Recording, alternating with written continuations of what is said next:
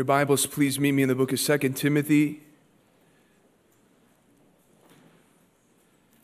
2 Timothy chapter 3.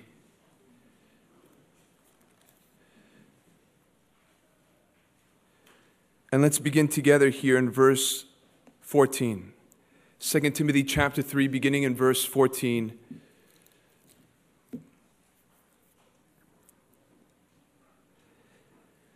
But as for you, continue in what you have learned and have firmly believed, knowing from whom you learned it, and how from childhood you have been acquainted with the sacred writings, which are able to make you wise for salvation through faith in Christ Jesus. Lord, this is your word. We acknowledge it as the living word. We acknowledge it as the sufficient word, the perfect word of God. Lord, in our hands today, we do not take it for granted that we have access to your word, the complete revelation that we have concerning who you are, your will, your works. And we pray that this word would not just be held in our hands, not just be read on a screen. Oh God, would you impress it on our hearts? Would it get into our blood? Lord, may it conform us. May it change us. May it save some. May you be glorified in how we reverentially come before your word today. In Jesus' name we pray. Amen. The great apostle Paul was not just a master theologian who was used to channel divine revelation to what we know as the Holy Book, the Holy Scriptures. This man, Paul, who's writing to an individual in this letter, was also a humble, tender-hearted, compassionate pastor who really cared for the people that God allowed him to minister to in his lifetime. And you and I have been seeing how that is true of this man throughout this letter, especially at this point. Paul has a deep concern, even though he is going to be called to be executed at any moment in writing this. He is so concerned about a particular individual and how his faith will be and what kind of man he will be in the absence of the one that watched over him for so many years.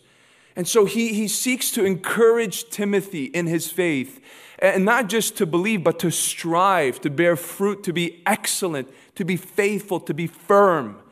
And that is especially needed for this man because there are challenges that lay ahead of him. Challenges from the culture, challenges from within the church. What is it that Timothy needs to hear in order to be ready for the things that he is going to face? Well, it began last week, didn't it, in verse 10? In verse 10, when Paul tells him, it's possible to know faithful endurance. It's possible to burn for the Lord from the moment of your spiritual conception and birth to the point where you meet him face to face. It's possible to remain strong. And if there's any doubt in that, Timothy, look at my own life. You study the events that I've endured, the torture from people, and yet Christ was faithful to keep me, and he is faithful to keep you, but you got to extend your hand for him to hold on to it. But he's not finished yet. Paul is not finished yet in giving him the necessary ingredients, the applications that are needed in order to stand firm. And my brother, my sister, what God had in mind for Timothy, he has in mind for you and me. Because we are told in verse 12, are we not? Indeed, this is certain, this is for sure. Indeed, all who desire to live a godly life in Christ Jesus will be persecuted. So the truths for Timothy are truths for you. If you desire to live a godly life in Christ Jesus. And the next thing that Paul is going to do for Timothy, as he's ready to embrace, as he is ready to sail into societal and spiritual storms, is in the text that we read earlier.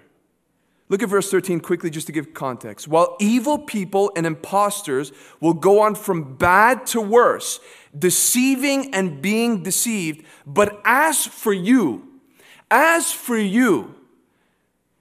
in other words, as the culture and Christendom continues to shift, continues to swerve, continues to seduce, Timothy, There is a charge given to you that you must embrace and obey. Believer, there is a charge for you as we witness the decadence around us. There is a charge for you to embrace and to obey. And the theme, the overarching idea that Paul, the Holy Spirit, has for us has to deal with a commitment and an engagement with the Word of God. It's all about the Word. It's about the Word today. And what we are being told here is so encouraging already, because the response for the believer today, with all the chaos that we're seeing, is very simple. It's not complex. And that is to reinforce your relationship with God's Word. And my prayer today is that as you hear these insights, as you hear these truths, it would motivate you to love this book and to engage with it with greater discipline and hunger and dependency. It's a very simple message today, because I'm only going to offer you two things from the verses that we read. The first thing that we see here is, but as for you, while people are getting worse, don't mind them. As for you, your response, the appropriate reaction primarily is to be all the more committed to the Word of God. As for you, continue in what you have learned and have firmly believed. Not just believed, firmly believed. The word continue here that Paul uses is the same word for abide, remain, stand your ground. It's the same word that Jesus uses in John 15 when he says, abide in me and I in you. The idea here is hold on to the Spirit-inspired truths that you have known with a tighter grip.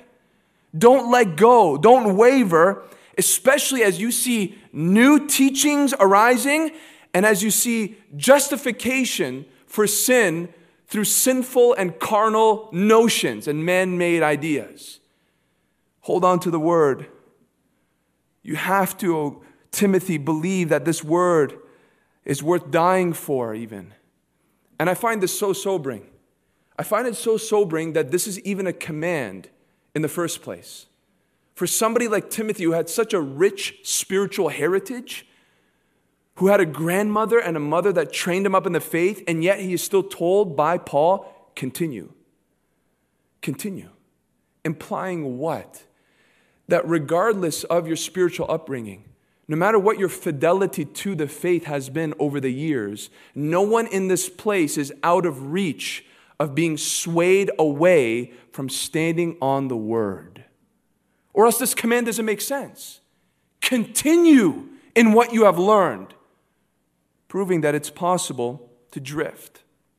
And if you need any proof of that, just look at the major denominations over the past few decades that have drifted away from pure truth, that are drifting away today from clear truth.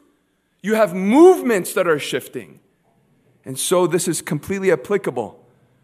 And there are many reasons why a man like Timothy would be tempted to move away from the Word of God, would be tempted to dilute these truths, would be tempted to not allow it to remain as the authority over his life. You've heard it. There's the temptation of those who have an appearance of godliness, who would come in some form of religiosity but are corrupt, and because of their corruption, they contaminate those who are pure, and they convince them not to be submitted to this Word practically. There are also the temptation to abandon the truth through intimidation, right? And what is the intimidation? The intimidation of those who would threaten you for holding to such a thing. And not just that, the intimidation of the cold blade of persecution being placed on the back of our necks. What about the common theme that we're seeing today in the past few years of Christians getting caught up in cultural frenzies, of movements and mantras that seem to be just and righteous, but in fact are pulling you away from your heavenly mandate? And there is, of course, even the temptation to run to another source to deal with your personal problems. whether that is individual perils or even large-scale chaos like we're seeing in nations today. There are so many reasons why somebody who has held on to this truth for years would be tempted to move away from it. And it was a temptation for so long for the people of God. Let me show you one. Meet me in the book of Isaiah, chapter 8, and verse 19.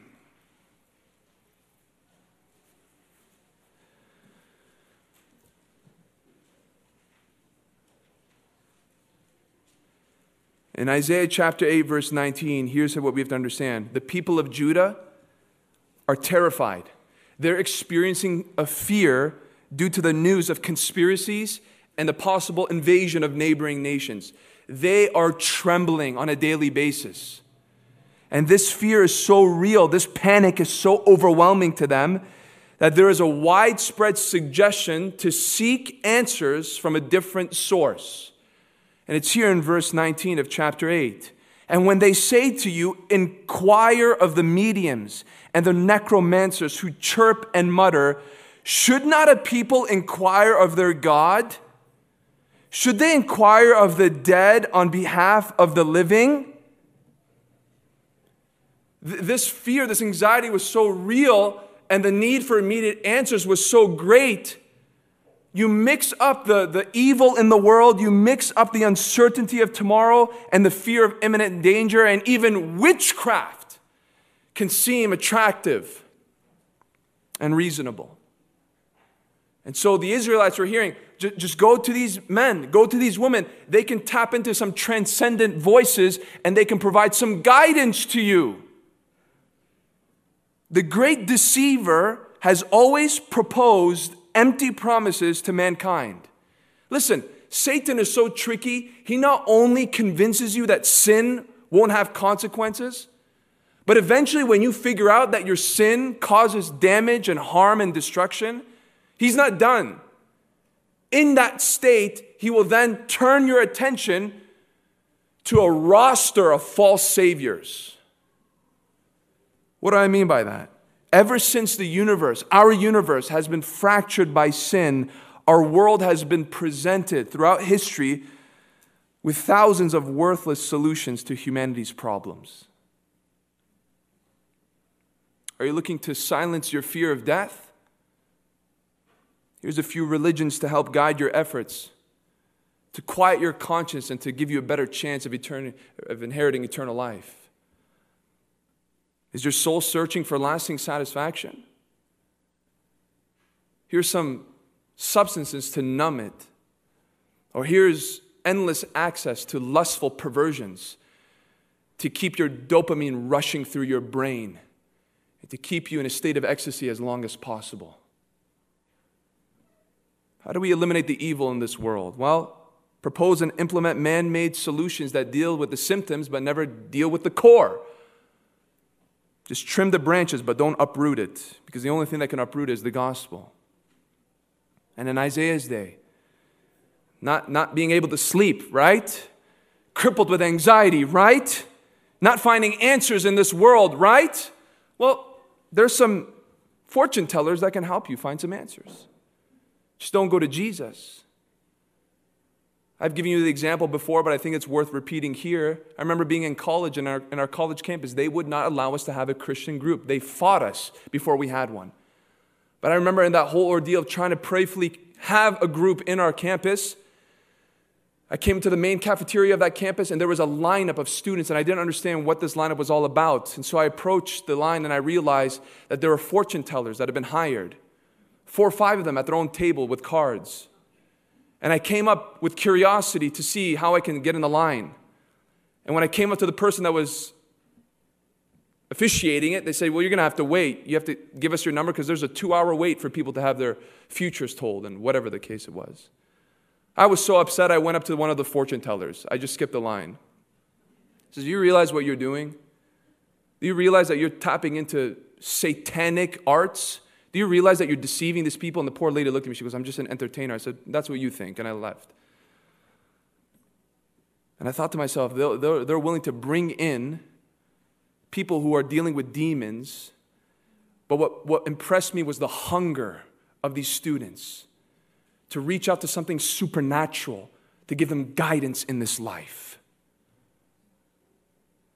But what does the prophet say? What does God say to the prophet to say to the people? Look at verse 20.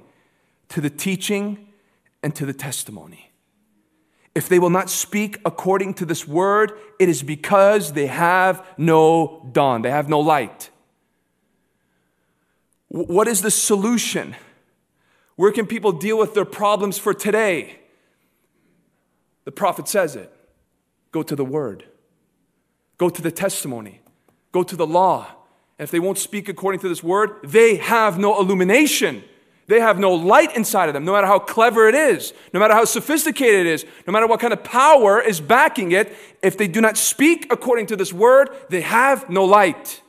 And you won't either. You'll remain in darkness. You'll remain in confusion and frustration. This is where you and I flee in our distress. This is where we come to receive our direction. And I love what the prophet says in this verse because it gives us insight to how you and I can inquire of the living God.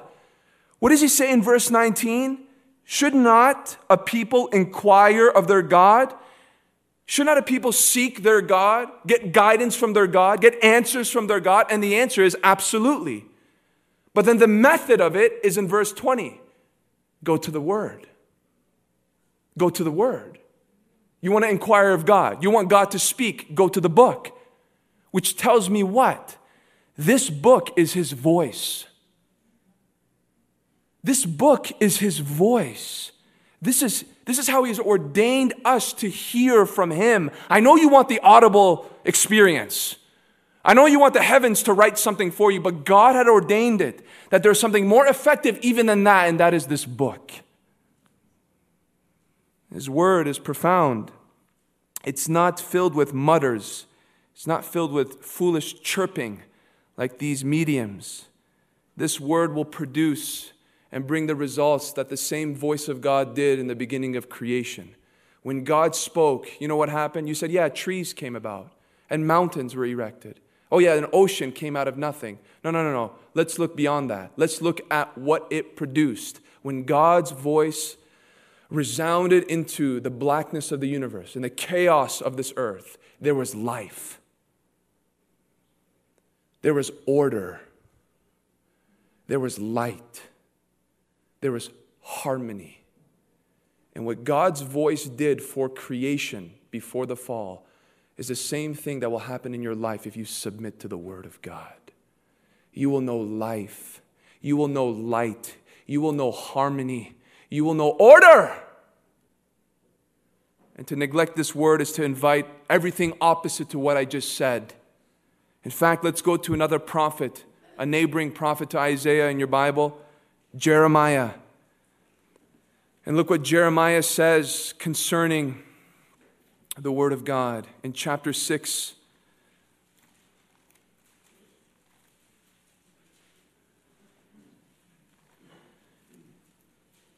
He's speaking to a nation in sin. He's speaking to a people who have abandoned the truths of God. And in verse 16 we read, "Thus says the Lord, stand by the roads and look and ask for the ancient paths where the good way is and walk in it and find rest for your souls." But they said, we will not walk in it. So here's the picture. This is the picture that this preacher is painting. Would you just stand on the horizon for a moment and look out into this world and see all these different paths, all these different ways of life that men have paved out for themselves? And as you look, you will see some wide paths that many people are walking on. You will see some paths that seem to have attractive signs and things on the side of those roads. You will see all these paths that would even say that at some point we connect and we lead to the same thing. But the prophet says, as you examine all these ways of life, ask for the ancient one. Ask for the ancient paths. Ask for the paths that have been tested and proven to be true. Ask for the paths in which have been determined from eternity past. Ask for the paths that historically point to the unchanging ways of God. These ancient paths deal with what God has established from the beginning in this word. And notice what he says. When you ask for them, don't just be able to identify it. Okay, you identify that this is God's word. This is an infallible, inerrant word. Praise God. But that's not what the prophet says. He says, now walk in it. Walk in it. And as you walk in it, and walking in the Bible oftentimes speaks of a conduct, a way of life, of a conviction, of a direction in which you're headed. When you walk in this word, by this word, what happens is you will find rest for your souls. You will know a rest for your souls. It can only come from this path, not from newly paved ideas, not from broad roads that the majority are walking on, but setting the course of your life on what God has determined to be His will for us. Does this phrase sound familiar to you? And you will find rest for your souls. If you know your Savior, it sounds familiar to you. Because Jesus said in that amazing portion of Scripture, take my yoke upon you and learn from me, for I am gentle and lowly in heart, and you will find rest for your souls. Some would say that Jesus is borrowing the words of the prophet Jeremiah. The promise that Jeremiah made to the nation of Israel, Jesus makes to the world. The same prophet who said, if you walk on these ancient paths, if you apply the word of God to your life, you will know a repose to your soul. And Jesus dares, this man dares, to equate following him to the same benefits and promises to walking in the ancient paths of God. Who is this man? I can imagine that Jewish audience hearing that. Is he saying what Jeremiah said was exclusive to the Word of God? Who is this man to say that? The only way we can find rest for our souls is if we come to the words of Moses and apply them and obey them. And yet Jesus says, follow me. Take my yoke upon you. Come to me and you will know rest for your souls. Why? Because he also said, I am the way and the truth and the life. Those ancient paths pointed to him. Those ancient paths were fulfilled in him. And when the Word was made flesh, he looks out and he still says today, come to me. And only in me will you find rest for your souls. You will be at ease. You will not wander and search. You will be complete. But it's only in the person of Jesus. Only in him. And I'd love to think that Timothy was told to continue in what he has learned because he could have felt the temptation to join those who were teaching diluted spiritual truths from the Word of God or new teachings altogether. As a minister, he could have heard the lies from others who said, this book is irrelevant. How is this ancient book going to help people with their modern problems? You got to be innovative, man. You got to pick up some psychology books and understand the times. Paul says, as the world plunges into darkness, as they plug their ears to this ancient word, you stand firm in it. It is sufficient. It is supernatural. It is the human soul's only hope. In fact, look what he says back in our text in verse 15. In 2 Timothy 3, he says, and how from childhood you have been acquainted with the sacred writings which are able to make you wise for salvation through faith in Christ Jesus. I love that because as a child, Timothy was familiar with his Bible. So why are we waiting so long to teach ours? As a child, he was acquainted with the Scriptures. And yet, Paul here gives an example of how why this book is unlike any other book. Because through these sacred writings, these holy letters, are men able to be wise for salvation. Isn't that an interesting phrase? Wise for salvation? What does that mean, wise for? Well, if wisdom, in a very simple term, very simple definition, is the application of knowledge in order to live the most prosperous life, not financially only, I'm not saying prosperous in that sense, but prosperous for the soul, prosperous for your family, prosperous in all things. If wisdom is the way to navigate through life in the best way possible, then what Paul is saying is this word provides the knowledge and the application of such knowledge in order to be redeemed. It is this word that contains the wisdom for salvation in order to be saved, which tells me that if there's any other truth, any other source that contradicts what this book says about how to be saved, it's not wisdom, it's foolishness. It is the opposite of wisdom, and the Bible teaches us what happens to a fool. They are self-destructive. You know what's encouraging about what he says here? Not just the fact that this book is the wisdom for salvation, but he says you've been acquainted with the sacred writings. What was Paul talking about? Was he talking about the book of John? Was he talking about the epistles to the Ephesians? Was he talking about the epistle to the Romans? No. He was talking about what Timothy only had access to at the time growing up as a child, and that is the library of the Old Testament.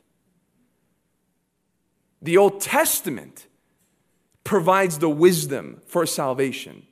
And we have people today that don't want to teach from it, who are intimidated by it, who think it's irrelevant, and yet the immediate context teaches us that it is that part, that larger part of your Bible, that library, that actually makes you and I wise for salvation. Oh yes, and you know it, the prophecies and the shadows and the promises. But I'm even reminded of a question that inspired me to love the Old Testament even more. I had somebody approach me and say, brother, I have a sincere question. I'm not being a critic. I just genuinely want to know. Why did it take Jesus so long to get here?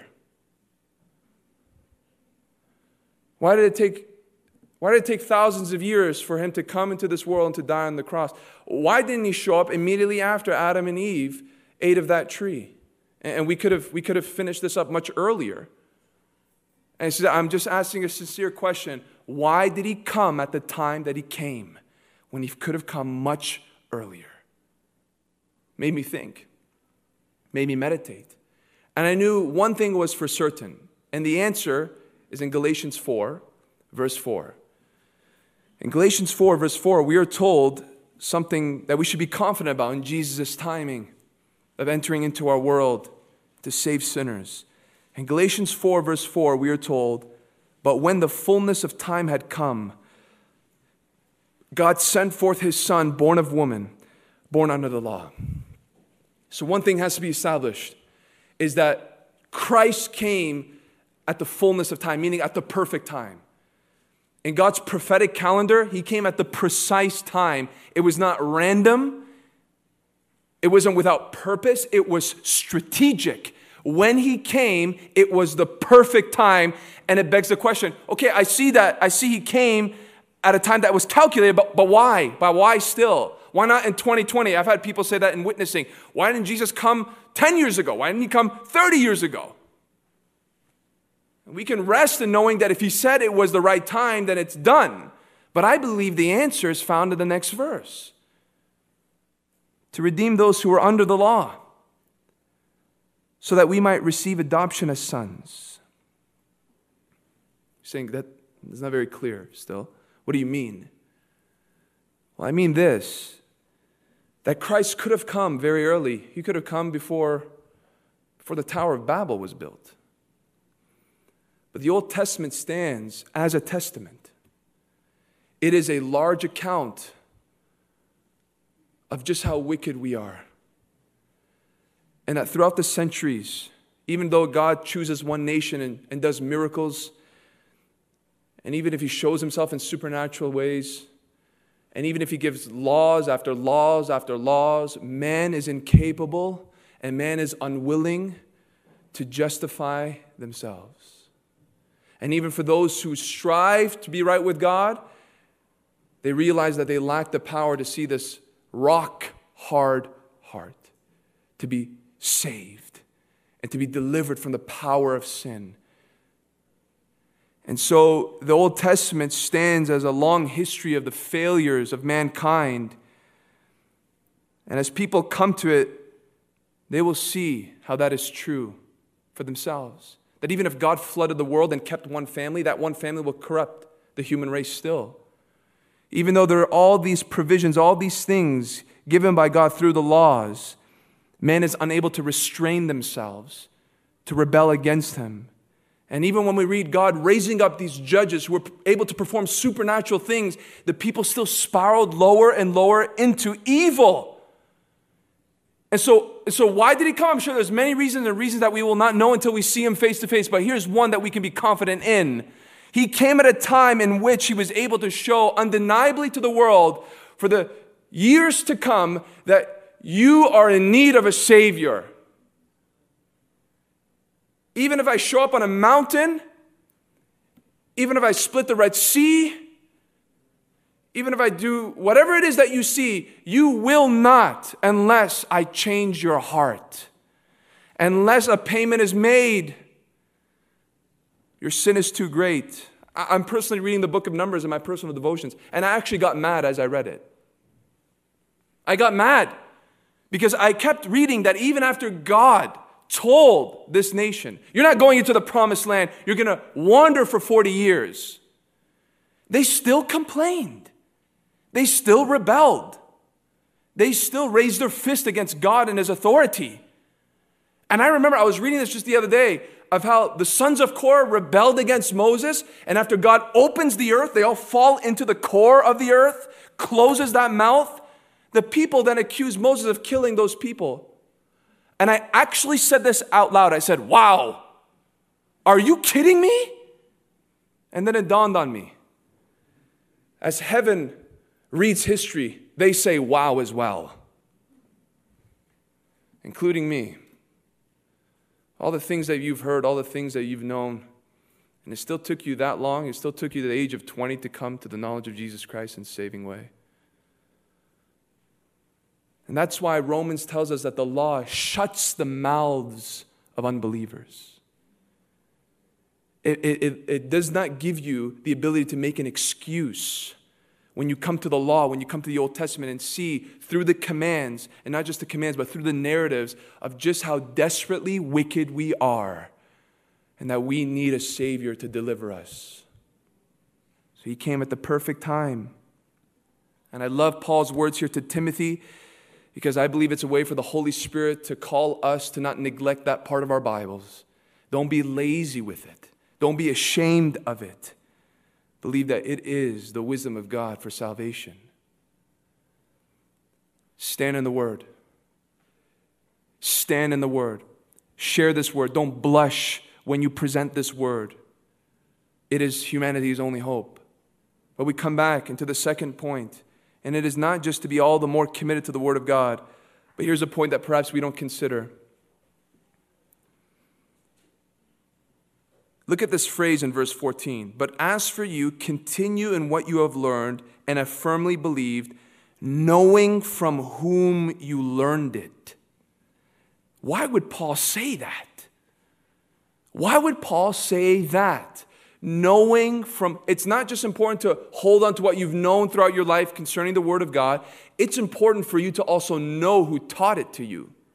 And the word whom here is plural, not just one person, but several people that have invested in Timothy's life. Timothy was to be reminded, he was to rehearse not just the truths that he knew to be true, but also the people who communicated it to him. How is that going to help? How is me knowing those who spoke into my life going to help me endure in these last days? How is Timothy reflecting on his grandma, on his mom, on his spiritual teacher, the Apostle Paul? Is that going to assist him in any way, in any lasting way at least? And the obvious answer is yes. Because what Paul is saying here is, as you reflect not just on the truth, the eternality of it, and the sufficiency of it, but as you reflect on those who believed it for themselves, you would be inspired to know what the Word of God can do in someone's life. It'd be much harder for Timothy to walk away from the Word of God, even though there were some in his day who already did. And don't be surprised in your life in the days ahead if people you thought were concrete will say, I don't think I can hold on to this anymore. It's bigoted. It's hateful. It discriminates. Don't be surprised. Timothy was already seeing it. People were not believing in the resurrection. That had already happened. And as Timothy was ready to even be assaulted for believing this word, it would be much harder for him to deny being faithful to it when he had firsthand see the power of it in someone's life. I'll think about it. How could he shake off observing his grandmother as there was an obvious connection between her godliness and her faith? How could he deny watching his mom reflecting the character of God even while living with an unbelieving spouse? How could this man even dare to deny after seeing the power of the Word of God work in and through his mentor who was once a terrorist to the Christian faith? How could he deny it? And that's why in some sense Paul is urging Timothy to consider the fruit of the Word. Consider the effects of it to be a reason for him to remain faithful in it for himself. This Word has power. This Word transforms. It does something deep. And some might think that we're inferring this point on this verse. And I want to convince you today that this is an instruction for you and I directly in a different portion of Scripture. You and I as Christians, if we want to know a greater strength and enduring and faithfulness, you need people that you can look at and say, that's what God's Word can do. I want that in my life. Do you believe that? If you don't, meet me in the book of Hebrews, chapter 13, verse 7.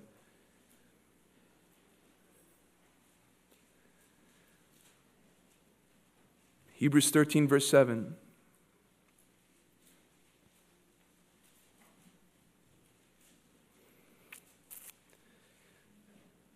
Remember your leaders. That's why we're doing membership. We want you to be able to identify who your leaders are. Remember your leaders. Those who spoke to you the Word of God goes to show you what these leaders should be doing. Their primary task is to speak the Word of God to you. Those who spoke to you the Word of God, now look at this, consider the outcome of their way of life and imitate their faith. This verse instructs us to have leaders who not only teach us the Word of God, but also prove to us what the Word of God can do in a life. Notice that it does not say believe their faith. It says imitate their faith.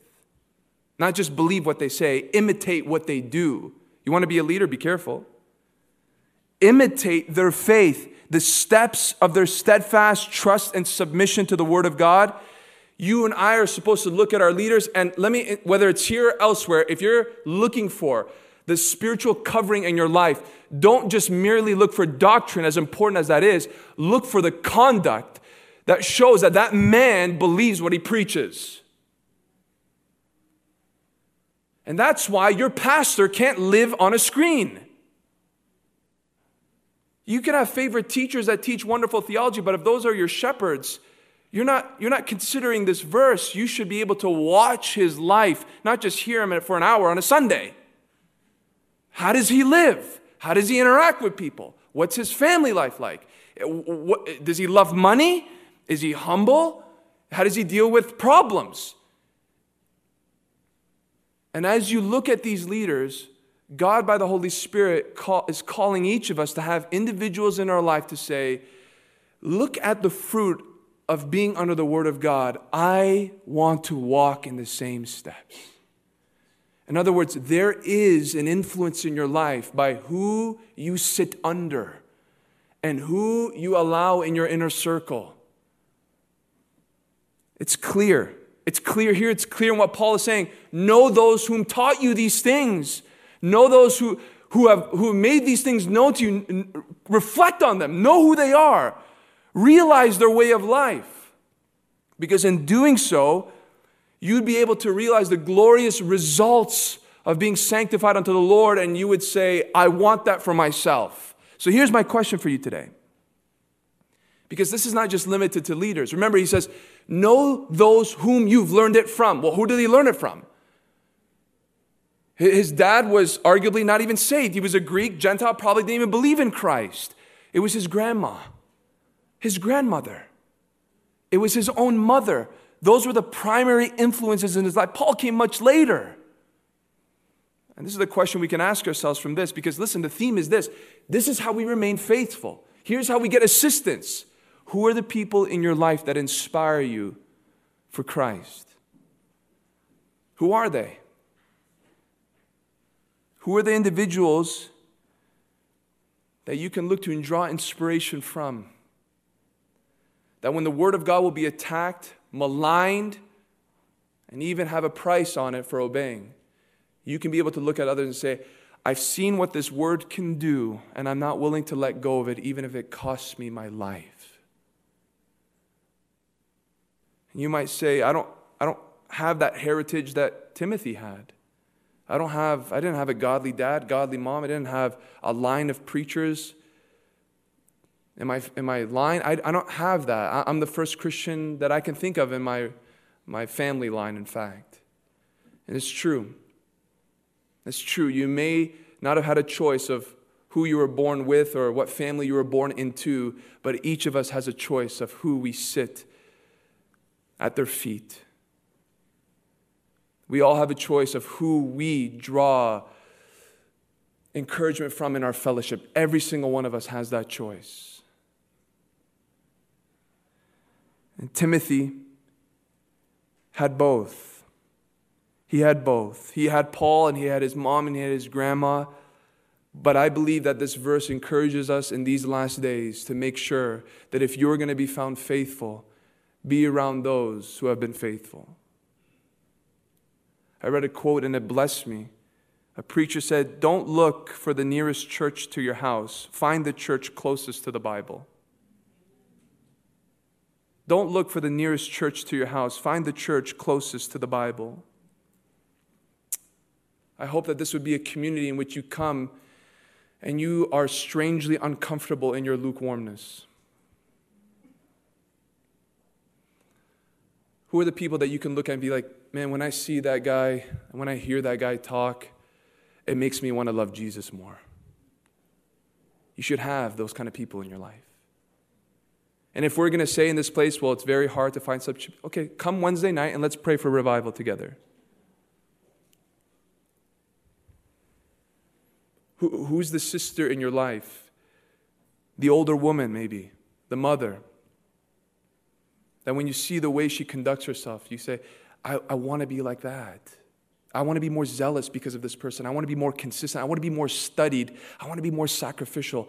I want to be more patient because I've seen this person's life and I've seen what God's word can do, and I want it for myself. That's a holy jealousy that we should all have. Not to compete with people, but to be inspired by people. It's a big difference. I remember a gentleman, barely knew him. He was in a season in my life as a Christian, a young Christian. I knew his name, would say hi to him here and there after church. But he would pray during the services. And he would be there, an old man. And he would be there during the prayer meetings. And this man who lost his wife to Alzheimer's, old school, when he prayed, it inspired me. Because the way he talked to the Lord crushed me. There was such a brokenness, there was such a hunger, there was such a knowledge of the reality of his existence. And when he spoke to the Lord, it made me think, oh God, I don't want the show, I want what that man has in his heart. If you can do it to this man, do it to me. I want to be like that kind of an old man. Paul tells Timothy, reflect on those that have invested in your life, whether directly or indirectly, and we want it directly, obviously, and realize the potential, realize the power of this word. How dare you even think about not firmly holding on to it anymore? Hold on to it ever more. Believe that it can actually translate into people's lives now. And that is why, let me end on this point, that is why there's the utmost responsibility of you and I taking this word and asking God for it to actually change us. To change us and to mature us. Because I don't know if that man who is now with the Lord today knew that his simple prayers were actually stirring my soul. But it was. The charge in these last days is not just to cling to the Word of God as people go from bad to worse. That's the obvious. But let me add something that may not be so obvious. Don't just cling to the book. Cling to those who are gripped by this book. Cling to those who are gripped by this book. And we pray that in this place, the leaders that would be developed here and the leaders that would be elected here in due time would be people that as you come and you watch, not just hear them preach. Preaching isn't very hard. To some people it would be. But for a person who can communicate, they can come up here and say a few things. What's hard is as they study week after week and asking themselves, is this true in me before I tell other people what to do? That God would raise up such people that those who would be in this place would say, as you heard last week, I want the God that they serve. As Elisha said, I want the God of Elijah.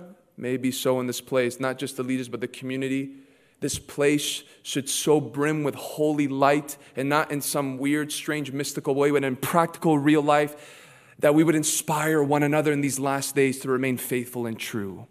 You know, when I come here on Wednesday nights, when it's black outside and when my skin screams at me because it's frigid cold, it never fails to encourage me. It never fails for all of that to just disappear in the background of nothingness, of irrelevance, when I see souls in here saying, let's cry out to God together. That makes me want to remain faithful to Him. That makes me want to continue to pray. And then when people pray, oh, it blesses me. Yes, Lord. Keep the fire on my altar burning for you. Very, very simple points today. In these last days, cling to this book. Believe that it is sufficient. Believe that it is enough. Believe it is God's perfect will. But also, be close to those who have allowed this book to transform them. And instead of an appearance of godliness contaminating you and me, let some of that wonderful, burning passion become a fragrance on our own garments. Let's pray.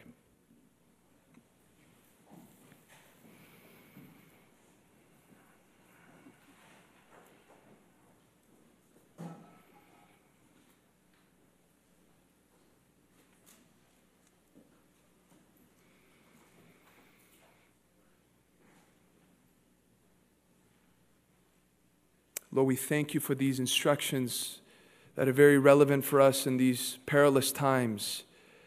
Lord, we tell you today that we believe that these ancient paths are the only directions for rest for the human soul. We thank you, O God, that you have given us the understanding of just how profound this word is, not just in mere insights from a pulpit, but how it has changed many of us in this place.